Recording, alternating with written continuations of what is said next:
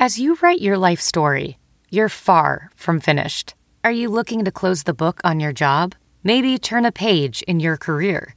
Be continued at the Georgetown University School of Continuing Studies. Our professional master's degrees and certificates are designed to meet you where you are and take you where you want to go. At Georgetown SCS, the learning never stops, and neither do you. Write your next chapter. Be continued at scs.georgetown.edu/podcast. Welcome to Catch and Shoot 2.0. I'm Otto Strong, along with my partner, Aaron Berlin, who's probably going to tell you something about Kansas. It's always a great week when we get to talk a little Kansas Jayhawk basketball, but we're taking a short break during this NBA offseason, but there's never a break from great content and Kansas basketball from Catch and Shoot 2.0 and Pure Hoops Media. Here's one of the great interviews we had over the last year or so, which we think you'll enjoy. Catch and Shoot 2.0 is a presentation of Pure Hoops Media. Catch and Shoot 2.0 goes well with both red and white and is perfect with the workout of your choice. Our hosts are Aaron Berlin, a former Kansas Jayhawk who believes the Orlando Magic will win the championship. Eventually. His partner is Otto Strong, a man who has covered the NBA since before Dennis Rodman got his first tattoo. Fellas? Today we have the pleasure of being joined by Jared Greenberg, who has been in the bubble he's going to give us the exact count, but I believe it's north of 65 days, maybe even closer to 70. Jared, how are you doing?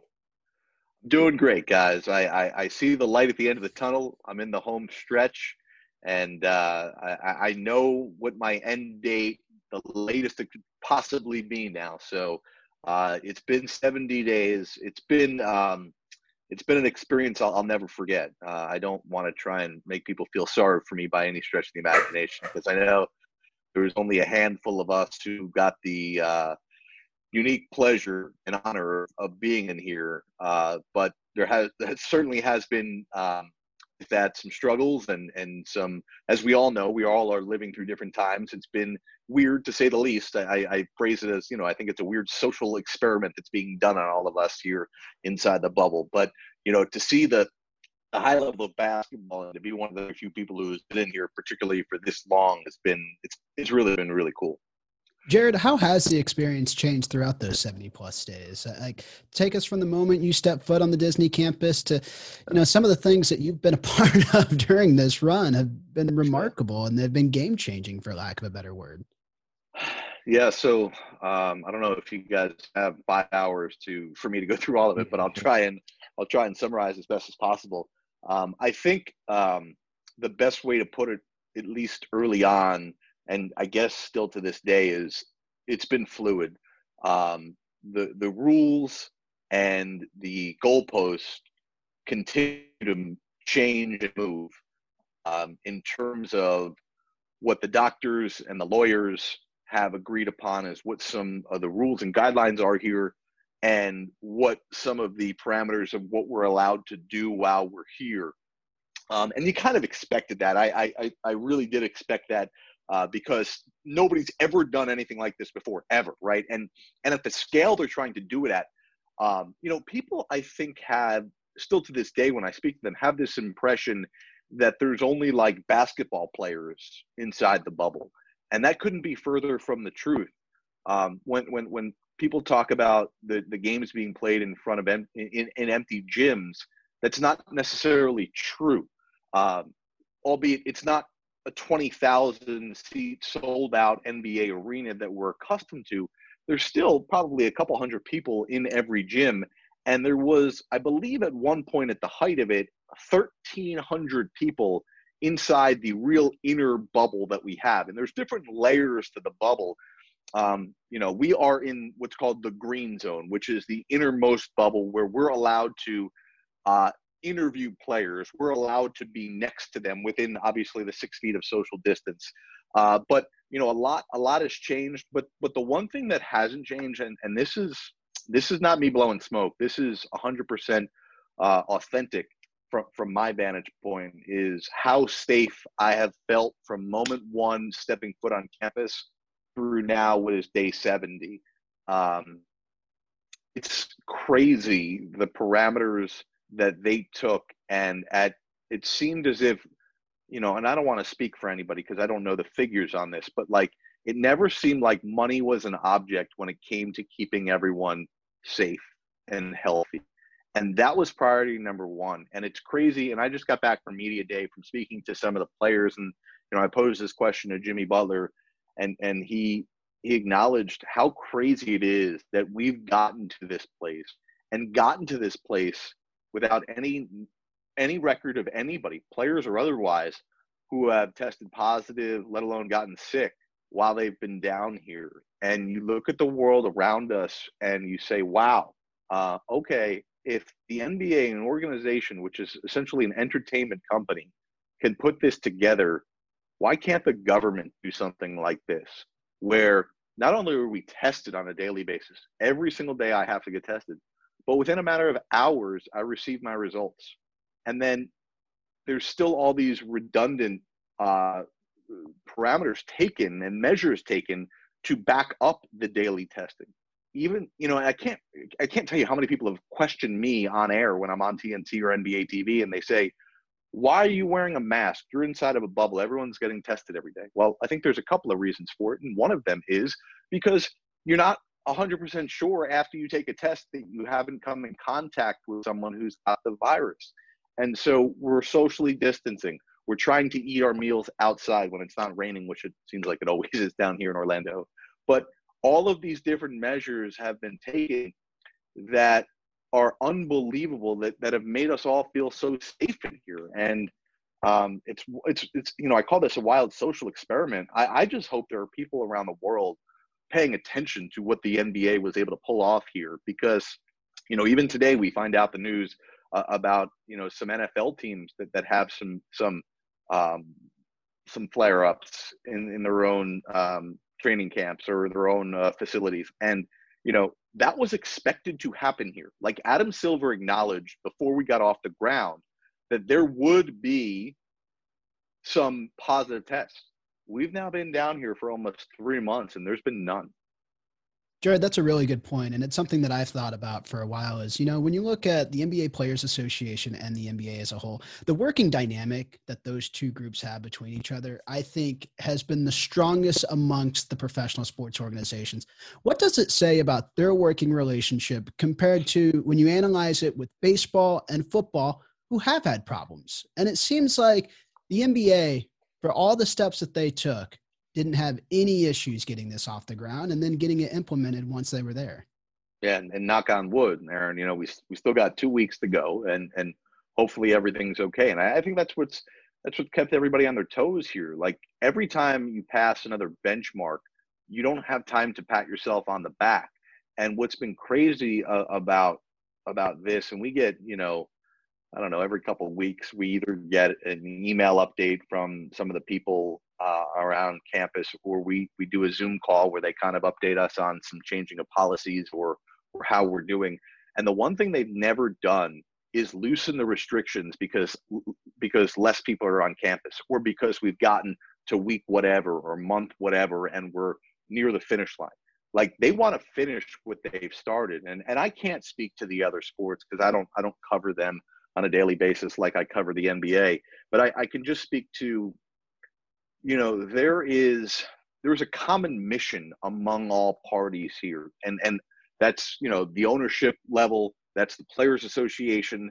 And I think, too, we need to be honest about what a lot of this is about, the economics, the financial part of it. And the TV partners are paying, a lot of the basketball-related income or revenue that comes in to the NBA. So I think there's an understanding of, we're going to try and make some money here, or we're going to try and preserve some of these financial interests we have, but we're not going to do it. We're not going to compromise the health and safety of anybody participating in this to accomplish those goals. And I just think that's really cool of this league. And listen, I was fully expecting there to be some hiccups, and we got 2 weeks to go. Who knows? And maybe we find out, in a month or 6 months or 3 years from now that there were some hiccups that we never knew about. I don't know. But it certainly seems like, to your point, that there's an aligned thought process of all parties interested, invested in this, or invested, I should say, in this, to produce a product, to do it the right way, and to entertain and provide to its consumers what they've been craving for the last several months. Hey, Jared, I want to take you back about a month or so ago. So let's say that you guys have been doing some phenomenal interviews, not just the ones that that occur in the media scrum, but those in which you talked earlier about having to be 6 feet away from somebody and having the post-game interviews. But I want to take you back to the game 6 after the Nuggets beat Utah. Jamal Murray scores 50 points. I'm sure you probably still have that fresh in your mind.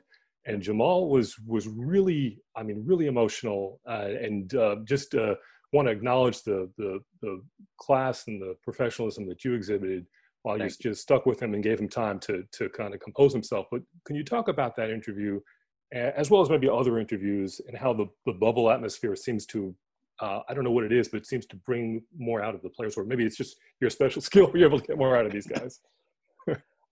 First of all, you said that was a month ago. If you would have asked me before you asked me that question, how long ago that was, I would have said like 3 months ago. There is no sense of time in the bubble. It is unbelievable. Like LeBron was asked today how long he feels like he's been in here. He says it's felt like 5 years. I'm right there with him.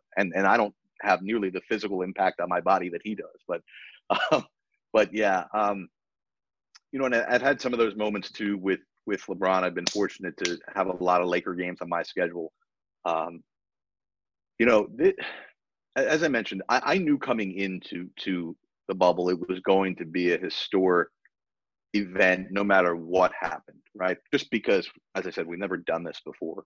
And then when you add in all the other layers, the climate, with the social injustice, racial injustice, the political climate that's going on with the election that's coming up, with the separation of being away from your friends and family for so long, I think it builds up a lot. I went into my interviews, and I'm not trying to outsmart anybody, I promise you, but I went into my interviews with a different thought process here than I ever have before. And it simply came down to being committed to what I think is important that we all do more of, which is listening and understanding. And, I want to get to the Jamal Murray one, but I want to start with opening night for me. I did Lakers Clippers, and LeBron James hit the game-winning shot against the Clippers opening night. I don't know if you guys remember that. And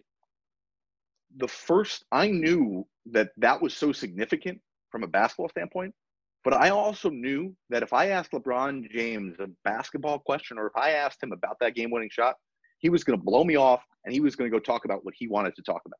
So I gave him the space in that opportunity to address some things, because it was his first one-on-one interview in 4 months, to address some topics that were probably more prevalent on his mind.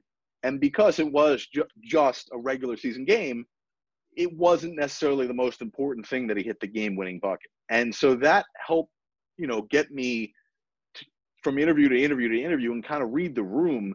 There are some guys who, and listen, I don't fault, I don't judge. I just know there are some guys that I interview that just want to talk basketball. I know there are some guys that would rather not talk about basketball. I know there are some guys who want to talk about themselves, that want to talk about their teammates. I know there's some guys who don't want to talk about their teammates, that want to talk about themselves. And with Jamal Murray, I don't know him that well. I've interviewed him a handful of times, never in that situation. And I knew he was emotional during the game, but more importantly, but more significantly in my mind, I thought he was exhausted, because there were a couple of moments that I was watching really closely during the fourth quarter of that game when he went down to his knees, put his hands on his knees, and I just thought he was exhausted after that must-win game. And then when he came over to interview me, he looked me in the eye, and I didn't see any issues. And then he went down, put his hands on his knees again, and I didn't realize he was gathering himself. I thought he was catching his breath, and maybe he was as well. But then his body rose up, and he looked at me, and I saw his eyes swelling, and I was like, oh man. And that's when I put two and two together, that I knew he had the shoes on, a picture on one shoe of Breonna Taylor and a picture of George Floyd on the other shoe. And it kind of all just like, it was like, oh, that's what's happening. And I think, in those moments, you have to make a decision of, do you respect the player on the side of, let him go gather himself, we can do this another time? Or do you say, you know what? He's allowing himself to be vulnerable in this moment because he has something to say. And if we just take a breath, we just take a beat and just listen and allow the moment to evolve, he'll get to where he needs to go. He'll talk, he'll gather himself and be able to talk about what he wants to talk about. And I think that's eventually what happened. And for a young player in that moment, and I think that's what impressed me the most about being here in the bubble is how many young players were willing to stick their neck out and speak out and be a leader, even if in past generations of the NBA, we would look at these guys and say, well, hold on, you're not ready for that. You don't have the right to speak out. No, what we're learning is, if you have an opinion, the NBA is going to encourage you to use your platform to speak up. Jared, and that's tremendously well said on so many accounts. The thing I keep going back to is, there's going to be a lot of journalism classes, whether it's at my alma mater, the University of Kansas, your alma mater at Hofstra, who analyze the interviews that you and your counterparts have done in this bubble scenario, and how you've not only blended sports, but you've blended culture, and you've used it as a platform to raise their voices. For a lot of young journalists and a lot of young reporters who aspire to be sideline reporters and hosts like yourself, what are some of the intricacies of being a moderator in that situation and giving them the space and giving them that platform while making sure that you get your question asked, but you also are respectful of their time? I've spent, Aaron, a lot of time thinking about this here in the bubble, because I knew from day one that it wouldn't be just basketball. And, it wasn't up to me to decide whether that's right, wrong, or indifferent. I think that the number one conclusion I've come to, and this sounds so freaking obvious, and it pisses me off that I didn't think about this sooner. Even though we've all kind of thought about it, I don't necessarily know that we practice this. I've started to really harp on myself to ask questions that I don't know the answer to, that I want to learn more about. I think too often in interview situations, whether it's podcasts like this, or whether it's a walk-off interview at the end of a game, or whether someone's calling into a radio show, we ask questions because we want a certain answer. And I'm not necessarily saying that's always wrong, but I've tried now to pride myself on not trying to lead the person I'm interviewing down a tunnel to answer the soundbite that I want. Typically in life, when you're having a conversation with one of your friends, you ask them a question because you don't know the answer. You don't ask them a question because you know the answer. If you knew the answer, you wouldn't ask a question. So I think that's the first thing, is ask questions because you want to know what the answer is, not because you know what the answer is. Otherwise, you would not ask it. The other part of it is there has to be a blend in sports in particular of preparation and reaction. And it's the hardest thing to do, but you have to start to think about your post-game questions, or my end of quarter questions that I have with the coaches, which is the most awkward thing in all of media. And it's the dumbest thing, but it is what it is. You have to start thinking about those questions early in the day. But then you have to be willing to adapt and react to what happened in the game and make a decision on whether the questions you had early in the day, or the themes that you were playing off of early in the day, still make sense for you to ask.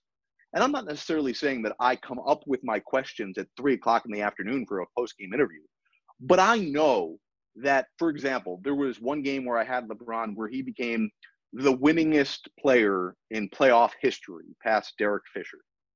I knew that if I was going to interview LeBron, that was going to have to be one of the questions because it was a historic moment in the NBA.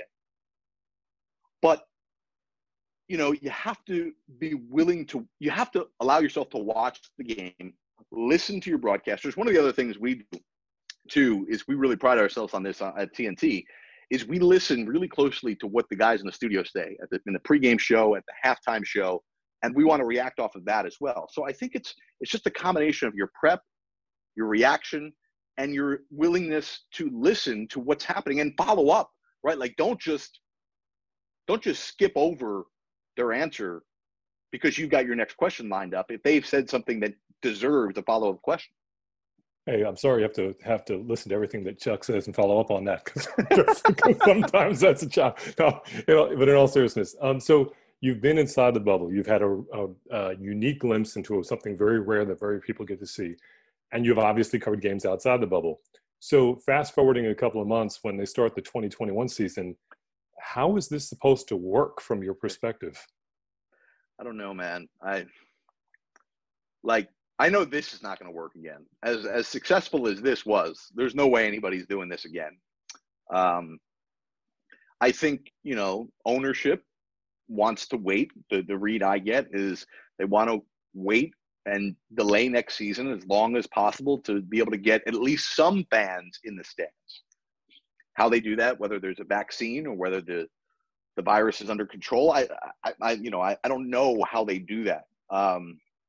But I do know something, and I think both of you being, I can tell the type of basketball fans that you are. From the time I've been 15 years old, and I'm not exaggerating, from the time I've been 15 years old, every time I've walked into a basketball gym, whether I'm covering like a high school game when I was younger, whether I was covering college games, or whether I was covering NBA games, something happens to my body every time I walk in, particularly to an NBA arena. Like I just get this rush of adrenaline. And it doesn't matter whether it's a regular season game or, you know, the greatest game I ever went to, which was Game 7 of the 2016 NBA Finals. Like I get that adrenaline rush. I've not gotten that one time here. And it's so freaking weird because these are some of the biggest games that we've seen in a long time. There's so much on the line. There's so much drama. The games themselves have been way more competitive than anybody could have ever have imagined that they could be or hoped that they would be. But not having 20,000 fans, not having the booing or the cheering or, you know, a guy at a free throw line with, you know, everybody ready to razz him if he misses it. Like, we miss that a lot. Like, these games, as great as they have been to watch on television, have been sterile in the building. And there's nothing the NBA could do about it. Like, it's not their fault. Nobody did anything wrong.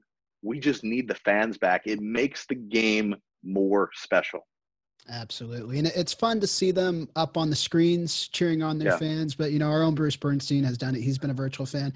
He said it's not the same. You can't replicate that experience of 20,000 fans being in an arena. But all right, Jared, we'll let you go on this. 2 quick questions. They're easy ones. Who are you taking between the Lakers and the Heat? And then the last question, what's the first thing you're going to do the second you step outside of that Disney campus? I don't know which question is more difficult. I really want to say the Heat.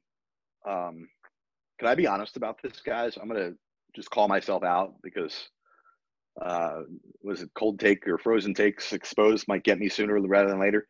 I didn't pick the Heat to make the playoffs this year.